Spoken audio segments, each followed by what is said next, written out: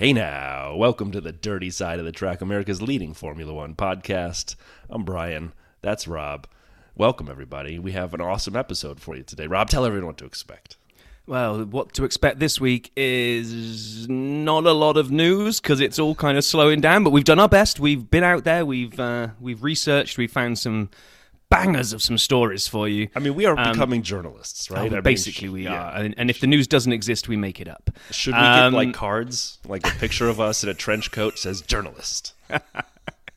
And then once we've kind of got through that, it will be the normal dip into what Brian's found in the world of videos. Then also our main thing this week is going to be our kind of F1 2023 digest, as we're calling it. A quick kind of scene setter of we're really not that far away from the car reveals coming in, which will then mean we're not far away from testing, which then really means we're into season proper. So it's a quick cheat sheet of kind of the lineups, the calendar, the rule changes, because there have been a few, and some other bits and pieces that we found while we were scouring the world of the internet for content.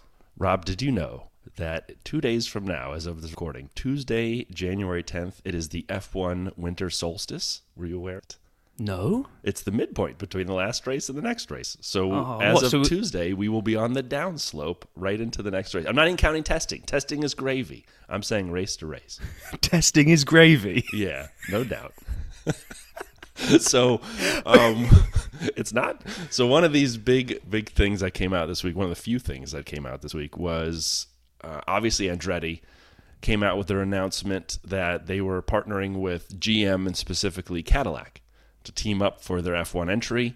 And it generated this very bizarre kind of blowback on Twitter. Some people very excited, partially kind of pumped. Some people like, why? And I will just say I didn't give it two thoughts. I saw it. I'm like, yeah, great. See if it happens. Until this morning, Sunday the 8th, Mohammed Ben Suleiman, the F1 FIA president, wrote a note and tweeted it out, quote, "It is surprising that there's been some adverse reaction to the @Cadillac and @Follow Andretti news. The @FIA has accepted the entry to smaller, successful organizations in recent years. We should be encouraging prospective F1 entries from global manufacturers like @GM and thoroughbred racers like Andretti and others. Interest from teams in growth markets adds diversity and broadens @F1's appeal," end quote. So apparently the president didn't like a lot of this negative reaction, huh, Rob? Yeah, I mean, look, we've touched on it before. We touched on it last year when we were building up to Miami, and no doubt we will touch on it again when we build up to Vegas this year, which is that, as much as it pains me to say, as being from across the pond, there is a bigger anti-American feeling in some areas of the fan community. Like it's this European club that shouldn't be allowed to have the loud, brash guys from across the pond come barging into. I wonder if there's a little bit of fear that they would be successful, because at the moment you can kind of go, well, you know, America's got Miami and they like to put fake marinas in. They got the Haas team that don't really win anything. And I wonder if there's a little bit of kind of... geez, what if they get like a proper team going? And what if Logan Sargent turns out to be a good driver? And I just don't get it. They're just this kind of... I just trawled through some of the Twitter comments and I just gave up in the end, because it's like, I don't see anything wrong with this. So I want to talk about another aspect to this in a second, but what's your thoughts on kind of the reasons for the pushback to this that you saw? Two things I would mention. So first, the pushback. I think it's because people didn't want to take it seriously when it was Andretti and his weirdo tweet press release. They didn't want it, right? I mean, we check all the boxes. They didn't want to take it seriously, not even beyond that, I think, when they saw Cadillac. And Cadillac, known for making Luxo barges, and I don't just mean the Escalade, which comes in like 9 flavors of Escalade. Extra long, extra short, partial hybrid. How do you get a partial hybrid Escalade? Would you get like 9 miles per gallon instead of 8? I think there's just pushback on the idea as a whole, and maybe it's anti-American. Maybe it just doesn't pass sort of the sniff test for a lot of people, and that's where I was. Like, does this really make sense? Until, as I said last week, I really believe the Mark Walter, the thing we saw that, and I'm not going to say we uncovered because we found it in the news, but it wasn't getting, and still isn't getting a lot of press. The billionaire who owns the Dodgers, who runs Guggenheim Investments, which is a humongous company, I think that actually makes this very, very real. And Great. If GM wants to put Cadillac front and center to change the reputation of their cars a bit, and we'll talk more about this in a second, great. But I think this is real now, and I think people need to get over it. This is a possibility. I'm not saying it's going to happen, but this is a real, honest application at this point. Yeah, no, I agree. And that's the second point that I was going to make, was about the imaging. It's like I kind of did the sanity test on my wife. I was like, if I say the word Cadillac to you, what springs into your head? And she's kind of like, oh, a big comfy armchair on wheels. I was like, and they do have this reputation. And I went digging because I'm sure Cadillac have got some racing heritage. And kind of, you put in Cadillac hypercar or endurance car or anything like that into Google, and you'd be amazed at what comes back. There is like this amazing kind of Le Mans style Batmobile hypercar that they do, which is fantastic. And it makes a lot of sense that they want to put Cadillac front and center, because Mercedes really did the same kind of thing when they came into the sport. Now, I'm not saying a Mercedes conjured up like an old man car, but actually Mercedes was that kind of executive car that people either had a BMW or a Mercedes, and it was big and it was comfortable, and Jeremy Clarkson loved it, and it was that kind of, the exec car. And then Mercedes got into F1, and the AMG range really started getting more kind of focus, and now Mercedes really becomes synonymous with sports cars, I think, a lot because of the F1 side of the shop. So it makes sense that if you're trying to convert the Cadillac image away from the general public, from just being armchairs on wheels, and you want to be seen as being a kind of a sports manufacturer as well, then this makes a lot of sense as well. So I agree with everything you said, and I have a little problem with it, because I thought a lot about this, and I have an AMG. And when I would drop my daughter off at preschool one time, there was a Cadillac CTS-V, this is years ago, the CTS-V, which is a proper, looks like a grocery getter, but it turns out it's a, speedster, dropping his kid off. And we kind of looked at each other. We connected eyes across the parking lot, because I'm in my C-Class, which looks like a C-Class, and he's in his CTS-V, which looks like a CTS. But both of us have, 500 some odd almost horsepower, give or take, him a little over, me a little under. And we kind of like, all right, it's on. And so we left the parking lot and, raced down the road a little bit. The point is, I know what you're trying to say. And I know Cadillac makes amazing cars. My buddy has one of those Blackwings. The CTS6 Blackwing is one of two in Canada. Faster than you can believe. It is a rocket ship. And you're right, they make cars. However, Lexus made arguably the greatest sports car of the last 20 years. One of the top 4 in the LFA.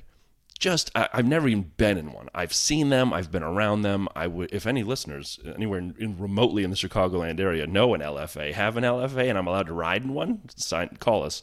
But one of the arguably greatest cars ever made. It revved so fast it needed the Nissan GTR, digital tach, because the needle couldn't keep up.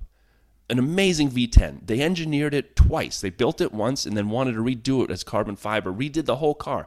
They charged $350,000, $400,000 per car. Lost money on every one. And Lexus is still basically a wooden steering wheel car driven by old people at this point. Because they didn't get into F1, so thank you for proving my point. There we go. Toyota was in F1 before. Yeah, but this is the problem. Lexus did such a good... Lexus is the executive version of Toyotas, right? Yeah, that's why I said Toyota was before. So they did such a good job of... They wanted to launch an executive brand, and Toyota wasn't going to get taken seriously because it was the little car so they did such a good job of putting that wedge in people's brains between Toyota and Lexus that when Toyota are in F1, no one joins it to Lexus. Lexus made just a halo car, and it didn't change enough of the perception. So I don't think Cadillac getting into F1 is going to change what people view as Cadillac, unless they go long and have success.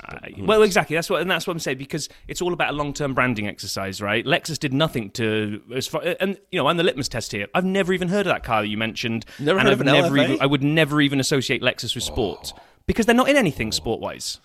They're, as far as I'm aware of, they in my kind of like sphere of visibility, Lexus do not appear on anything related to sports, and neither did Cadillac. I was 100% in the same boat as my wife that they make armchair cars.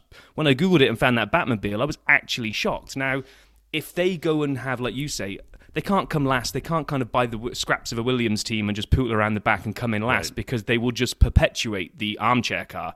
But if they came in and did semi-decently, it takes a little bit of time, but public perception starts associating Cadillac with being a racing team first who happen to make comfy cars as well, versus at the moment, it's definitely the other way around. Well, wind out. Yeah, we will, if they even get to join the grid. So, Correct. I mean, one of the things going around there was that I saw something saying, watch this space for AlphaTauri withdrawing from the sport and this lot taking this space, and then Audi, not Audi. Oh, who else was it to pick up? Who else is rumored to be coming in to pick up the scraps of the Williams team and have that one rebranded? Porsche was at one point. Yeah, it might, maybe. So, because everyone keeps saying there's no more room on the grid for extra cars. So, there used to be more than 20. Oh, there's space. You're going back a long time that there used to be. So, I don't know. Cars are bigger. People bring more kit with them now. Paul keeps saying how cramped a lot of the racetracks are. So if you did go to more than 20 cars, would that mean we would have to lose a heap of tracks off the calendar? And if you really want to go down the tinfoil hat brigade, for some of these ones that are iconic but at risk of being dropped, if you bring the grid up to 22, 24 cars and say, hey, we'd love to keep you, but your facility isn't big enough, let's go and build a brand new shiny one out in the somewhere else in the Far East, maybe. Maybe that's a way of getting some of the tracks off the calendar, but... I heard Paul Ricard has space for 26, so we can always go back. Just kidding. Don't tell Pit Lane Paul that. Anyway, so that was, I mean, we've spent 10, 15 minutes talking about that because that literally was the main thing that happened this week. Let's just rattle through the other pieces that we've got. We added McLaren joined the launch date brigade. So last week we mentioned the launch dates of the car that we already had. We had AlphaTauri, Aston Martin, Ferrari, Alpine had all come to the party with their dates, I think. I think Alpine's is new as well. Is Alpine's new? No, I definitely published 4. I'm going to tell you this. Okay. I updated the image that I published to our Instagram account this morning, and I only had to add one extra date. Since pod, it might not have been. No, I'm sure we had 4 last week on the pod. Anyway, McLaren, 13th of February is when they're going to bring theirs to the world. This week also was Lewis Hamilton's birthday, and why not quick hit a few stats about Lewis. Substance. We haven't done that in a while. It's nice to have that back. So Lewis has won 1/3 of the races started. He's finished P1 or P2 in half of his races. He's been on the podium 6 out of 10 times, and in the top 10 almost 9 out of 10 times. Only 9 times, which is 3%, as he finished outside the top 10. He's always been in the top 6 in the World Drivers' Championship. I actually think this year was 6, which was his lowest, if I remember right. And he scored, and we'll talk about this in a minute, 4.4 thousand points. How many times has he finished P1 or P2 in his career? Half. And so at F1 _charts had a great visualization of his career at Mercedes and McLaren, and it's epic, and you should go check that out. I thought it was great. But happy birthday to Lewis. And then one other piece of news, and I don't know this, so here we go. I'm rolling in with something I don't have the answer to, and Rob, maybe you know. But Fernando Alonso tweeted out this week a picture of Stoffel Van Dorn standing in front of the Aston Martin facility, and he wrote, "Top." And so the question I have is Stoffel Van Dorn the reserve driver at Aston Martin? I don't know. I saw you put this on here, and I was like, is it just he had a day out at the factory and they gave him a free jacket to wear around? I mean, is it Formula E? I don't know. But the reason I bring this up is I was having a discussion with someone this week at dinner about Formula One, and Drive to Survive came up. And one of the people at the table seemed to know everything about Drive to Survive. And I had to just ask, have you ever heard of Grand Prix Driver? And there was a blank. And I said, yeah. So before, and then I had to out-nerd somebody. And so there was an Amazon series before the Netflix series, and it was about McLaren, and it was Fernando and Stoffel. And it was narrated by Michael Douglas. And you've never mentioned this before on the pod. I know, I haven't. And so, have I ever mentioned we had Jack Villeneuve on here? And so then... So the person, I should go watch it. I said, actually, don't. It's not that great. But anyway, so I saw Stoffel and Fernando. It's the card that you always play when you want to out-nerd anybody about Drive to Survive. It's 100%. Are you familiar with Grand Prix Driver? Oh, man. And then one last one here that I'd bring up is earlier this week, we lost Ken Block of sort of rallycross, American hooning fame. Hoonigan, Gymkhana. If none of that makes sense to you, we'll put a video out. He could take a car, and he made rally-type cars, but he could do anything with them, and he went anywhere with them. One of my favorite videos he ever put out was Gymkhana 5, which he basically goes to San Francisco, closes down a portion of it, and just hoons the hell out of this car. And he had old Mustangs that he ripped up and just even new Fiestas. He passed way too early. And the stuff he did in cars for an American who grew up in America, didn't really know a lot about rally, watched him.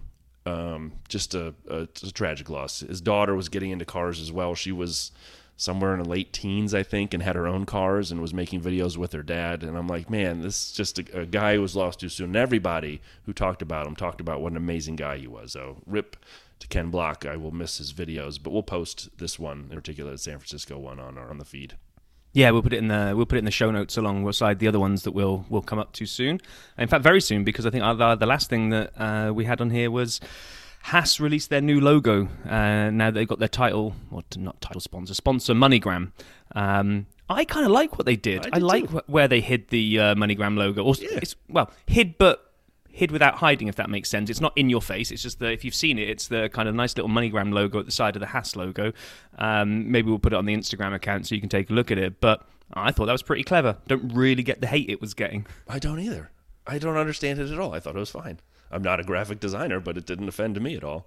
And hey, Rob, why don't you start with the videos this week? Because there's one that we both loved, and we'll shout out where we fit it to. Well, I will, because it's the only one that I watched this week. So if I don't do this one, then I'm just going to nod along with the rest that you do, which I normally do anyway. We're going to have to come up with... We've got Sap Stats, we've got Vale's Tales. I need to come up with something which is your handle for your video finding skills, but... Just... nerd doing his nerdery with Team Radio and videos. Yeah, there's got to be a better, snappier title than that. Anyway, on our Discord channel, Lee shared a video by the Data Dudes, which it's simplicity defined, but utterly mesmerizing. I didn't even realize how long the video was, and I just watched the whole thing. And what it is they've taken every single race in history of F1, and they've gone back through it, and they've assigned out what if all the points given out to everybody ever were the same point scoring structure as we have now. So 25 points for a win, etc., etc. And it's just a rolling bar chart.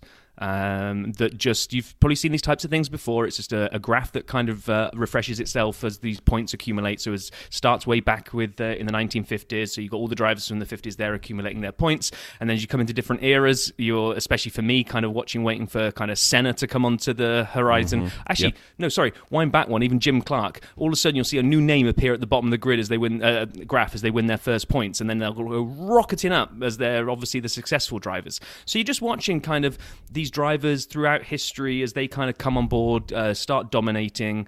The two saddest ones are Clark and Senna for me, where you see these lines rocketing up and then obviously they just stop, never to have another point added to them. Obviously aligning with their unfortunate passing away in the sport. But then you're just waiting for kind of then, especially for me, kind of waiting for Schumacher to come to the party and then all the drivers that we know now. I won't give it away. I was actually surprised with the points standing. Me too. You've already mentioned that Hamilton had 4.4 thousand. I'm not going to say where that is. Obviously, we can all guess it's pretty much up at the top. But there were other drivers that I thought, when they equalised out the points and who had longevity in the sport, might have been up there. Or might have been... Oh, I don't want to give too much away. Well, actually, I might have misspoke. I think it was 4.7 for Lewis. But anyway, yeah, I don't want to give anything away either. 7 minutes, great video. Check it out. I loved this video so much. And like you said, watching the older drivers, trying to change as the newer ones came on. I was surprised by some of the names near the top. I liked watching as well. They had the nationality, the flag next to each one. Yes. I'm like, holy cow, look at all the Brazilians on here. And then you see the Germans and all the Finns. And anyway, so the one thing I took away from this, because stats, beget stats, is I was wondering, there were only like 10 races in the 50s a year, and there's 22, 23, maybe 24 next year. So there's also more point scoring opportunities. True. I like the fact they normalized points per race. I almost wish Data Dudes, and maybe we should send them a note and say, hey, could you do one like points per race times number of races run, or some kind of way to kind of say, all right, how many points did they have if they'd all raced a similar amount? And I don't know what I'm trying to get at, but it just, someone who has longevity in a time when there are 20 races a year and they run for 20 years is far different than someone who raced for 10 years at 10 races a year. Exactly, yeah. I mean, it was the one thing it couldn't really equalize out, or they... Yeah, I don't know how you would. I don't either, but I'm happy to brainstorm data, dudes. Give me a call. So then there were a couple other videos to highlight this week. I would start with a channel I'd not found before, Silver Alicia F1. Every 2023 F1 driver's biggest crash. It was interesting to watch. I disagreed with a few of them. It was 6 minutes. It was a great video. They had, for George and Valtteri, the same crash at Imola when they hit each other when George was last year at Williams. I actually think Valtteri's shunt in Mexico was worse. Maybe we should send him a note or have Paul ask him. Because remember that when he was riding the wall in Mexico and the barriers came out of nowhere? Like he lost it towards the straight. Yeah. And he went head on into the stop, the front part of the barrier and stopped abruptly. I always thought that was worse. Well, I mean, I don't know if you've mentioned it, but when we had Jacques Villeneuve on the show, we talked about kind of which crashes are worse, the ones that look spectacular or the ones that don't. Because the ones when you just thud and stop actually which is what this was. Yeah, the ones that actually thud and stop are way worse than the ones where you kind of spin around in circles and carbon fibre goes everywhere. That looks fantastic for the effect, but actually is less impactful on the driver. So yeah, Paul, if you can have a word with Valtteri and just get him to validate Probably which was his worst crash. Yeah, Brian votes Mexico looked worse than Imola. And I hate to agree with you, but I would agree. Yeah. And then the last video, which was curious to me, was Battle on the Beach with Charles Leclerc and Carlos Sainz of Scuderia Ferrari on the Shell channel. So once again, back to an oil producer's channel, 14 minutes, not bad. Check it out. 2 questions, though. It's hosted by Lizzie McIntosh.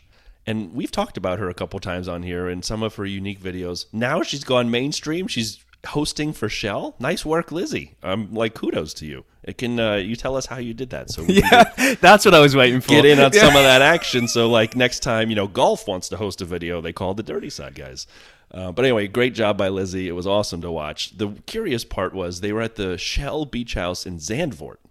Did they record this in the summer and then hold it in the vault until the new year? They must have, right? Oh, I would seriously doubt they're on the beach right now in Zandvoort. So, how do you hold a video for 5 months? I don't know. Anyway, that's all I had there. Yeah, and I think that kind of brings to a close what we found out and about in the wonderful world of news and social. So, like we said, we just wanted to kind of quickly run through our 2023 F1 Digest. We're just going to quickly give a review of the teams, the drivers, and what the calendar starts to look like. Not just the races, but what we see between now and then. And then, like I said at the beginning, a quick recap of what we've got coming from rules changes / rule tweaks, I think. I think some of these really are kind of looking at what happened in the new regs coming out last year, and they look to, I guess, fine-tune some things, address some loopholes, and there's some really exciting stuff about fuel. So I think the best place to start is the grid. Drivers and lineups. Do it. Let's do it. Let's do it. Okay, we'll go in no particular order other than the order that I copied it down off the internet, which is that Red Bull remain unchanged. Max and Checo. I'm going to throw this out there. How long does that stay like that? There's definitely some beef. It shows who he really is. Exactly. It shows who he really is. I'm going to throw this out there in a may not age well type of prediction, but Checo to get let go mid-season and Danny Rick to take the seat? I know you're trying to be kind of fascinating and interesting with that. There's no way. Mm-hmm. No way. If Danny, let's do this. All right, fine. Let's make a bet. You ready? No, I don't like the word bet, but go on. Well, I mean, put your money where your mouth is, and we're not going to do money. If Danny Rick is the driver at the end of the year, and I don't if Checo's injured, I mean, of course Danny Rick gets in there, but I'm talking the driver. By the last race of the year, I'll give you the entire calendar. So by Abu Dhabi 2023, if Danny Rick is the Red Bull second seat driver, you want to bet on it? No, not really. I was just throwing it out there as a, like I said, may not age well prediction. Why am I going to put money on something that I don't think will happen? Where are all your minerals? As they would say. Okay, so then Ferrari also remains unchanged. We have Charles Leclerc. I am stupid. And we have Carlos Sainz. Smooth operator. I don't have sounds for everybody, Rob. You don't have to worry. No, I was kind of hoping you did. Now, do we see Ferrari picking a defined number one this year, or do they go with that kind of meh approach like they did last year, where they just kind of decide on the day who's going to get preferential treatment? Question. I sort of assume they may leave it open to start, and then at some point through the year, if someone's leading, and has a decent enough point differential, then they nominate that person as the number one driver. Question. We've seen teams do that down the year before, where but it just Ferrari last year just never picked a horse, did. right? They right, just, agreed. I think they have to, and I think if it's not by the summer break, then they've done it wrong. But I think they have to give him a shot because Carlos is a hell of a driver. So yeah. And rounding out last year's top three, and also remaining unchanged, are Mercedes, who have, well, I'm hoping you've got some sounds here, but okay. You can do Lewis it. Lewis and... I can never get rid of the Alex Albon yelling George. It's so good. Now, I don't have any... I have no sounds here for McLaren, where we have Lando Norris, who I am been on record saying will finish within the top 6 this coming year. And I'm excited to see what Lando does with an Australian replacing an Australian, easy for me to say, Oscar Piastri, which was a lot of drama to get him in that seat. And so it was. It'd be interesting to see how that one goes, because yeah. Norris now has to take the maybe unfamiliar territory of being, I wouldn't say elder statesman in the team, because he's still a young guy, but he now obviously becomes the lead driver. I think he has to. He's the number one driver now. He's got the experience. He's got the years behind him. He's always been the mentee to the mentor, and now he's going to be the other way around. So interesting dynamic at McLaren this year. I hope they both do really, really well. I hope so too. Alpine, the French connection, French team, French drivers, Pierre Gasly, Esteban Ocon. They don't seem to like each other. I'm excited to watch this thing go. I hope they actually get along, because Pierre seems like a fun kind of person. Esteban seems like a great dude. So if they can put whatever's behind them and race, they could be pretty powerful as teammates, I think. I mean, if we really want to go for another outlandish prediction here, I think it's all noise from the media. I think they're going to get on famously. I think they're going to get on so well, and they've done these various different videos with their respective teams in the past, especially eating challenges. I predict they will give up F1 by the mid-season break and open a patisserie in Paris. The 2 baguettes. Yeah. Take that however you like. Aston Martin, Seb retired, filled by Fernando Alonso alongside team boss, owner's son, Lance Stroll. We're going to talk a little bit about the size of mirrors in a little bit, but I hope Lance learns how to use them. I'd love to know that is the best way to kind of just break the ice and put it all behind them. Like the very first time they met and got together as teammates, does Alonso just say, "Talk me through that"? Like, talk me through why you launched me into the stratosphere. How come in America you cut across left at the last second? I honestly, I know we joke about strife amongst the teams. I do predict it may not be this year, 2023, but by the end of next year at the least, we will get one of these radios for Lance. What an idiot! There's no way we don't. Then we move on to Alfa Romeo. They fully changed their driver lineup last year, but they fully retained it this year. So Valtteri and Zhou get another crack at it, which I'm happy for. I thought there was a good dynamic between those two. Agreed. Thought they both did well. Yes. I thought that car looked quick. It just had reliability issues, and I think, was it Horner that said, I'd rather have a fast car that I have to make reliable than a reliable I have to try and make quick. So yeah, he was. If they can spend some of the off-season making that thing a bit more reliable, I think Alfa could be... I don't want to go as far as saying I think Valtteri could get a podium, but I'd like to see a couple more constructors get a foot on the podium this year, because I think last year we had one. Was it McLaren? It was McLaren. It was Lando, Imola. Yeah, Lando. So it'd be nice to see somebody else also take a step up there, and it'd be nice to see Valtteri do it. So. Well, if anyone's going to make it happen, they're just going to have to the same breakfast every time. I had some porridge before every race. Haas, we got K-Mag joined by Nico Hülkenberg. I don't even know if I want to play the Hülkenberg. Oh, we'll do this one. Once again, most unsportive driver of the grid. Yeah. I'm telling you, you guys could say I'm wrong and it's going to be water under the bridge. People don't forget stuff like that. Sorry, they just don't.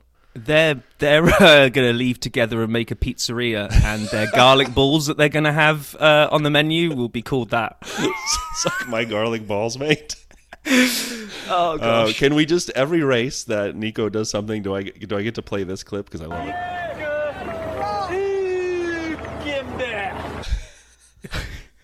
Yes, you can. Thank you. Then we have a sad moment, but tinged with the happiness on the other side, especially for the American audience. So there is no more Gotifi in the sport this year.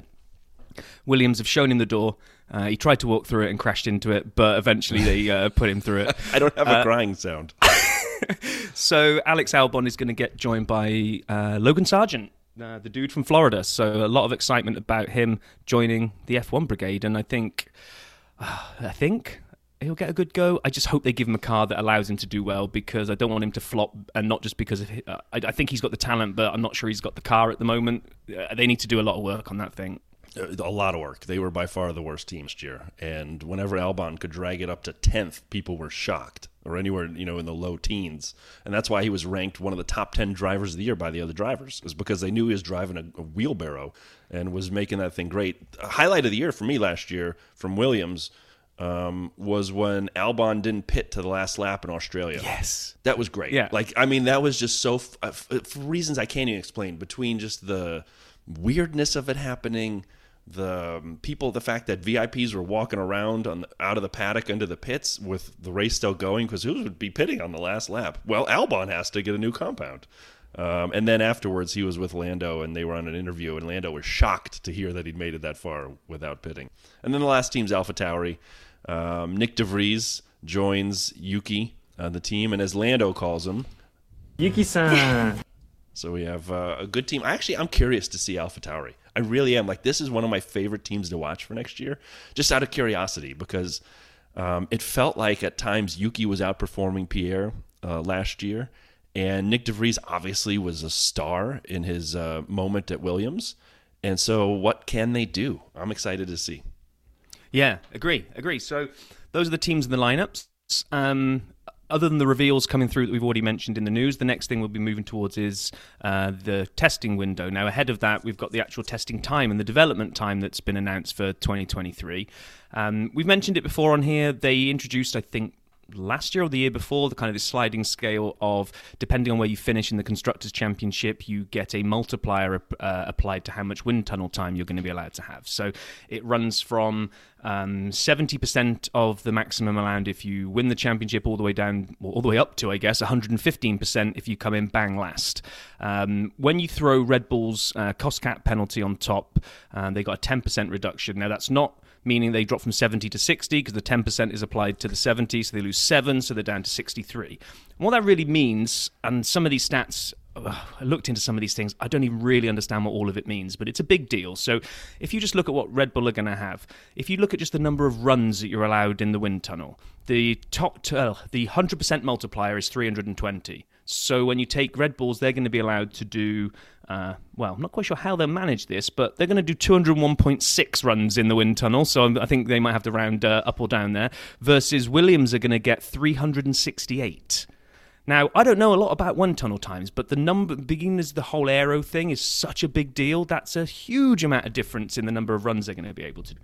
They also then do things like how long you've got the wind tunnel allowed to be on for, and the occupancy hours and all this kind of stuff. We can put the grid, we'll put a link actually maybe in the show notes to the website we found it on. If you're interested in this side of stuff, it's more than just the percentage headline is what I'm trying to get to. Some people will kind of go, they got 63% time. That's nothing. It's not that much of a difference to say Williams with the 115%. And it is.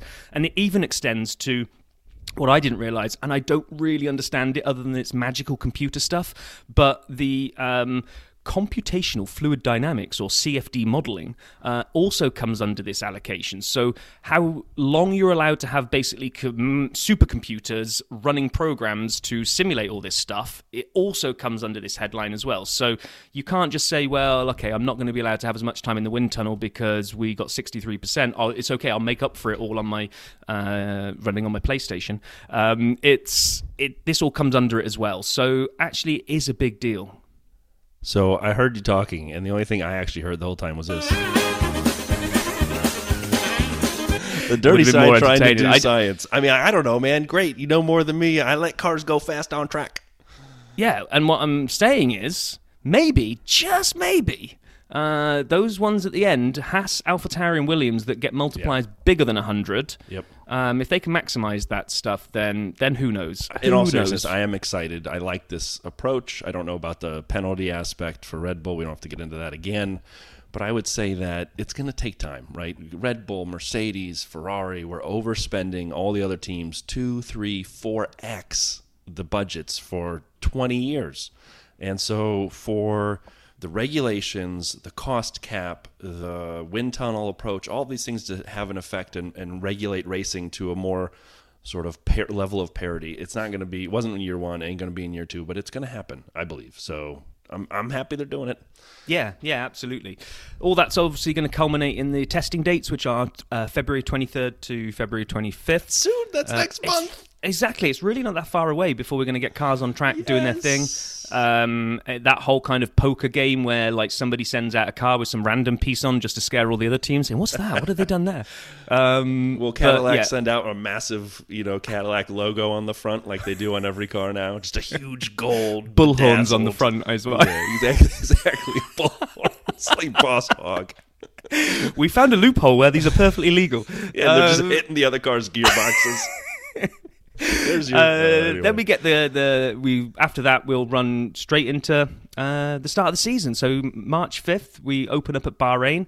Gonna quickly rattle through this and we'll say where one's missing in a minute. But essentially we're gonna go Bahrain, Saudi, Australia, Azerbaijan, Miami, the one I can't say in Italy, which I'm gonna call Imola instead. Yeah. Monaco, Spain, Canada, where we will have Dirty Side on tour, Austria, Silverstone, Hungary, Belgium, Zandvoort, Monza, Singapore, Suzuka, Qatar, USA, Kota, Mexico, my favourite, Brazil. Then we will go Viva Las Vegas before wrapping it all up in Abu Dhabi. So that's what we've got to look forward to. It'll be here before you know it. That's the place where I think we realise at the moment there's a big, 4-week sized hole in there is between Australia and Azerbaijan, where as of time of recording, China is still off the calendar. It would have been in between those two. There's, as we mentioned last week, I think, there's talks about with the COVID restrictions being eased in China that they're kind of lobbying to get back in again. Can't imagine they would rip up the entire rest of the schedule, so the only place it feels like they could drop back into is where they were originally. So watch this space, I guess, on that. What are you most excited for on that one, on the list, Brian? Going to Canada, are you nuts? I mean, obviously. Same here, but I just wanted to test the pull of the USA. So, is the Vegas thing getting you excited or not? Okay. I'll just be completely honest. I thought Miami was a bit of a dud last year, the track. The hype was great. And the pregame ceremonies the night before and all that stuff was amazing. And the fake marina, give me more. Pump it in my veins, baby. But I thought the race itself was meh. And, funny. Oh, go on, carry on. No, and I'm worried because let's be honest, it's a manufactured street circuit, right? It's not a real course and it's not a real street circuit. I mean, yes, it's on streets, but they made most of these streets in a parking lot. And so I thought it could have been a little better. Hold on, let me finish. So Vegas really worries me. The upside down pig, and it is an upside down pig, has a great straight. I've watched videos about people worried about the palm trees they're going to have to remove. I've watched the size of these grandstands they're going to build. We've talked about the $1 million and now $5 million packages to watch this thing. I just want it to be a good race. And it's Saturday night here in the States. It's rare to get a Saturday night race. I cannot wait. And it will be a spectacle like Miami. And they will do it right. And it'll be amazing to watch. But will the racing be amazing? And now, I hope it is. So on that one, and I'm with you, I agree with everything you just said. But then I kind of went back to look at it again because I was listening to a friend of the show, Break F1, or aka Blake, and he was doing some kind of review of pieces and parts of the season. And he was looking at Miami specifically to say, I think it was the 4th or the 5th race last year. And at its point when after it had run, I think it had the most overtakes per race than any of the 4 that had gone before it. But it has the longest straight, and it's all DRS. I'm willing to put money that most of those overtakes were on that straight. It's the longest straight in F1. They may well have been, right? Yeah. But if you're measuring some degree of success of a race as to whether it generates overtaking opportunities, then... I'm not saying it was bad. It wasn't No, it wasn't Mexico, Australia. right? It was Mexico, right? Yeah. So I do think that it got judged a little harshly, that if it hadn't been...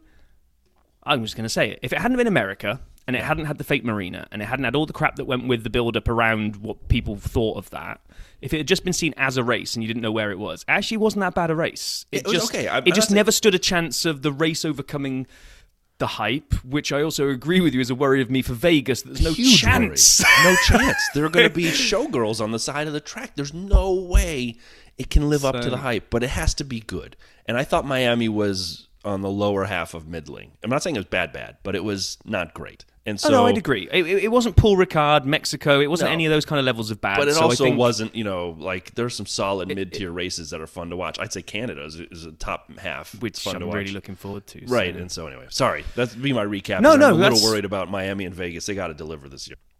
Yeah, and I think Miami gets a chance now to deliver again just on the racing because everyone will be they know what's coming now. I don't think it will get too much of the hype train like it did last time around. Everyone's saving that. They're keeping their powder dry for Vegas this time. Which grid walk will be better, Miami or Vegas? Vegas, right? Miami, Miami oh my was gosh. epic, but what should Yeah. we expect? What happens in Vegas? You have to censor out nudity. This thing's going to be chaos. Okay, so the last thing we wanted to hit was kind of the rule changes that are coming this year. Like I said, most of it's fine-tuning stuff, and a lot of it is really talking technical stuff that I don't fully understand, but we'll try to boil it down to what it kind of means for cars on track. So a couple of the first two pieces were to do with the aerodynamics and really to kind of get rid of porpoising. So have you got that sound ready, Brian? I do. I didn't realize we were still using it, though. Well, testing you. So the floor edges are going to get raised 15 mil, which sounds nothing, but given that they wanted to raise it 25 and everybody pushed back and they compromised on 15, then obviously it is a huge deal. And the plank itself, there was a big talk about this last year, this flexi plank thing that was flexing and allowing the car to settle down lower and blah, blah, blah, blah, blah. There's going to be some guidelines with the maximum amount of flex for a plank in both up and down directions. I actually am curious about. I mean, I don't have a lot to say on a lot of these, but on this one in particular, it feels as though the teams that got it right on the ride height and the way the car worked with the ride height shouldn't be penalized. And I recognize 15 millimeters is not humongous, but they're doing this because of porpoising, and they're doing this because the cars that couldn't get the ride height right and didn't want to go up higher. Mercedes could have gone higher and gotten rid of porpoising. They would have been slower, but they didn't. And so this is trying to, quote, save the drivers, and Lewison is aching back in Azerbaijan. But come on, man. Like, if I'm a Red Bull fan and Red Bull got it right and they got Adrian Newey out here, genius wizard of ground effect, and you rocked through the year because you knew what to do, now you're like negating a tiny little bit of that by making them ride higher up. You are, but if the spirit of all of these regulations is to try to achieve like the holy grail, right? F1, right, is not a spec series and never will be, IndyCar. Thankfully, it's right? It's not a Dallara chassis So- that everybody gets. Exactly, which means we all want innovation in this sport. We all want to see certain teams doing things other teams don't do. However, we also don't want one team being able to innovate the hell out of their car and just winning everything because we all hate it when one constructor dominates, whether you're not liking Red Bull at the moment because they're successful, or Mercedes or Ferrari. Whenever a constructor dominates, people don't like it. So you've got to try to tread this fine line between allowing teams to showcase their innovation but not allow them to then pull too far away the other. So I don't like this one for the reasons you said. However, I can also see that by doing it, you're kind of not allowing them to disappear too far and allowing the others to tighten up a bit. So it's being done in the spirit of closer racing, I think, with although like you said, in inverted commas, not that people can see it on the audio, but driver safety. I'm not quite sure that's the big driver for this, but for me, if it helps mean that the midfield and the back end don't drift further away, I'm all for it, to be honest. And if I don't have to hear Lewis do this again. My back is killing me as he's bouncing up and down. And then something that I didn't even realize there was such a throat. It says, actually, did I write this down? It says DRS throat. Do you reckon that should be diffuser throat? I'm not sure. Anyway, there's some throat somewhere on the car that's being raised 10 millimeters to reduce sensitivity to ride height. So go figure. I imagine it's got something to do with the previous thing that we just talked about. But yeah, there we go. I don't think anyone's going to confuse us with the Tech Heads podcast. Not at all. The roll hoop is being rounded more to reduce the chance of it digging into the ground, as we saw with Zhou Guanyu's crash in Silverstone, which was scary. So anything like that is great. I already joked. 50% larger surface on the mirrors to improve visibility, so maybe Lance Stroll will actually realize the mirrors are there. So Yeah, sorry, they said Lance fans.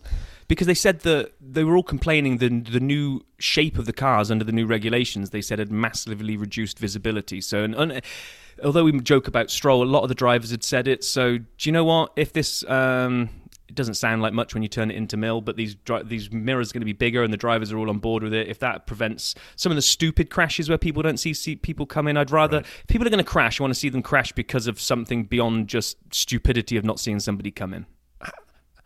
If we could get a current driver on, that might be a good question. Like, how much do you use the mirrors?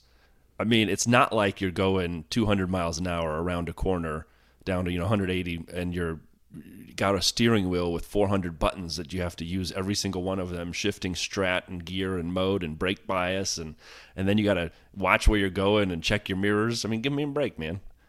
Yeah, I mean, I think they probably do use the mirrors. I don't think they use the force or anything. But I'm sure they. I'm sure they use them when they're like starting the race. But if you're just coasting along, I mean, I don't know. I'd love to know because they're so small and you're going so fast. How much do you actually catch? True. Is it like you see the blur of a car? Do you know there's someone there, or can you see it and go, "Oh, that's Seb"? Yeah, I'm not sure. Good question. So when we get once all the drivers start lining up to come on, then we'll ask each of them, and they can all rank their use of mirrors. For you about mirrors. We'll have a mirror leaderboard, which will be the first time ever in F1 that such a leaderboard has existed. Oh my god. Okay, rear and front wings. Really just tighten up the regs here. Mercedes did something funky with their front wing. They added extra bits. We're definitely not the tech head. They added some extra stuff, which worked well for them, but apparently increased the outwash, so kind of throwing the air out from the car, which was really in direct violation of what last year was supposed to be all about, which was make the cars easier to follow.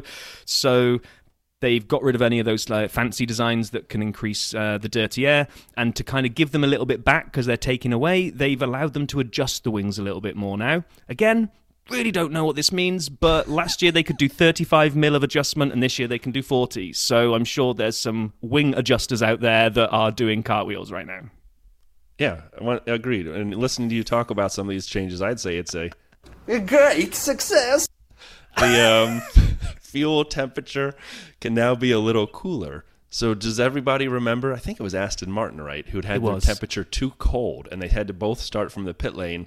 And we did a dirty side investigation into Mike Crack's refrigerator and where he was putting all the gas at his house. There's some changes to the fuel density. The fuel tank pressure are getting a relief valve fitted to vent the gas. I'm glad you took these because I was like, fuel density tolerance is being reduced and there's a valve going on the fuel tank. I'm like, I'm going to be looking out for that. And when the car reveals come out, I'm going to be looking for that valve. There's a weight reduction. Minimum weight's coming down a bit. We have, yes, I do need to, in the new year, hit the gym a little. But also we have talked about the minimum weight of the driver. And so as we learned, there's ballast put under their seats if they're under.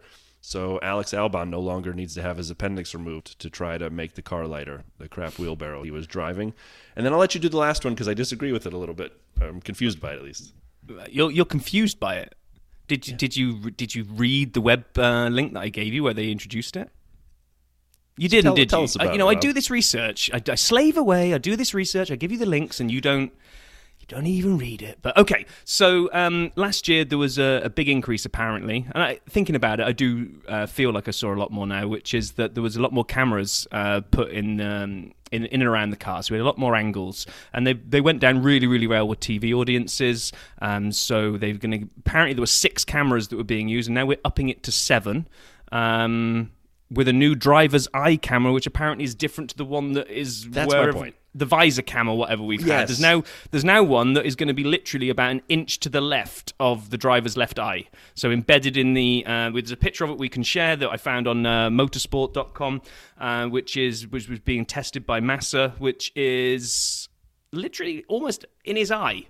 But they had the visor cam, which how is this that much different? I don't know. I guess we'll see when they roll it out. I mean, we've moved the camera 3 inches to the left and 2 inches down by putting it inside the driver's helmet as opposed to on the visor, and it'll make the angle so much different. Will it? And come this time next year, they will have worked out how to actually just kind of embed a camera in the driver's eyeball. I was say right on his nose, like it's a booger hanging out into the camera. I mean, what? Yeah. Okay. If it works, great. I mean, I thought the visor cam was hard to follow because it was bouncing around so much, and it's a great reminder how amazing the human brain is and how much these drivers have to process as their car, forget the porpoising for a minute, as their car at these speeds goes over these bumps and they try to correctly hit an apex at 160 miles an hour and navigate traffic and prepare for the next corner, and the car is flying around up and down, left and right in the G's, and they're able to do that?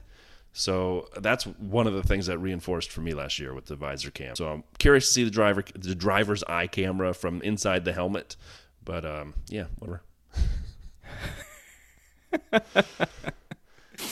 And that's really kind of all we found as I went through kind of a variety of different articles about the rule changes. So the good news is nothing like major for me. It's like we had last year, we had the new cars. We all agreed that overtaking and following was better, and therefore they're not ripping anything up and throwing anything away. It's a lot of fine-tuning, plus the extra testing time for the teams at the back. You know I'm the eternal optimist, Brian, but I am hoping for even better and closer racing this year. I want to see that midfield rock back up. I don't want Williams just punting around at 10th in the Constructors for the entire season, and I'd love to see someone else in the top three, not just on the podium, but I'm going to go out there and say I want to see a different winner this year as well. Well, we've seen over the years when new regulations come in, it takes some time for everything to come to grips with them. And so last year was the first year, and certain teams didn't get it right. And we saw that. Now they have a chance to fix it. And with the cost cap, I'm hoping it slows someone like Red Bull from running off into the distance and driving off into the sunset, which they would have done in years prior when they got it right the first year. The second year just is domination on top of domination. However, it allows you to double down on it, doesn't it? So now the cost cap kind of slows you a little bit from driving off into the sunset if you get it right year one. And maybe you can get it fixed in year two for cars like Williams, like AlphaTauri, and even I would say Aston Martin. So the people who you thought would be better, McLaren. I'm curious to see where they all come in this year, so I'm excited as well. Do I think the midfield is going to catch up to what were the top two and became the top three? Maybe not. No. I'd like to see a fourth car join the party. If we extrapolate the performance of Mercedes towards the end of the season and say that they started to get it right, and there's nothing in the tweaks to the regs that is going to derail that train, then you'd kind of say we should see more often than not a three-way fight for the lead, or at least the podium, right? So Mercedes should join the party a lot more regularly and not just be, oh look, there's Red Bull and Ferrari way out at the front, and then because a couple of them don't finish, George limps home in third but really was never on the pace. I think we actually get to see, hopefully, that. If a fifth team can join the party there and be a little bit more present, that would be cool. I think the weird one for me, and we'll probably do this if we do more of a predictions thing before the season starts, is Ferrari, that they didn't have a bad car. They had a fast car, and actually most of the times they screwed up really came down to self-inflicted stuff, right? So they haven't got much to fix, I don't think, from a kind of car perspective. Yes, there's maybe a little bit of a reliability thing around the engine. If we're led to believe they had to turn it down a little bit last year to ensure the reliability, fine. But that really feels like an untapped gem that if they could just get that right. I'm Ferrari fanboying again here, aren't I? A little bit. And I'm over here trying to figure out how I've got Lando winning multiple races in my mind. I don't know. What happened to me? When did I become like Chief Lando guy? I love him. But yeah, it'll be fun to watch. I would just say thanks to everybody for tuning in this week. We have a handful of guests that we're lining up for the future. I'm not sure we'll have one in time for next week, but we are working on a Vale's Tales as well. So can't wait to share that and future guests with you. I'm excited. 2 days away from F1 Winter Solstice. Yeah, which I didn't even know existed until you told me about it. So that's fantastic. It up. Did you? I did the math from the last race to the first race, and found the midpoint. Then you need to be like hashtagging it on Twitter and making it on Tuesday. Do it. Everyone listening now, Sunday, Monday, get a little head start, because Tuesday, hashtag F1 Winter Solstice.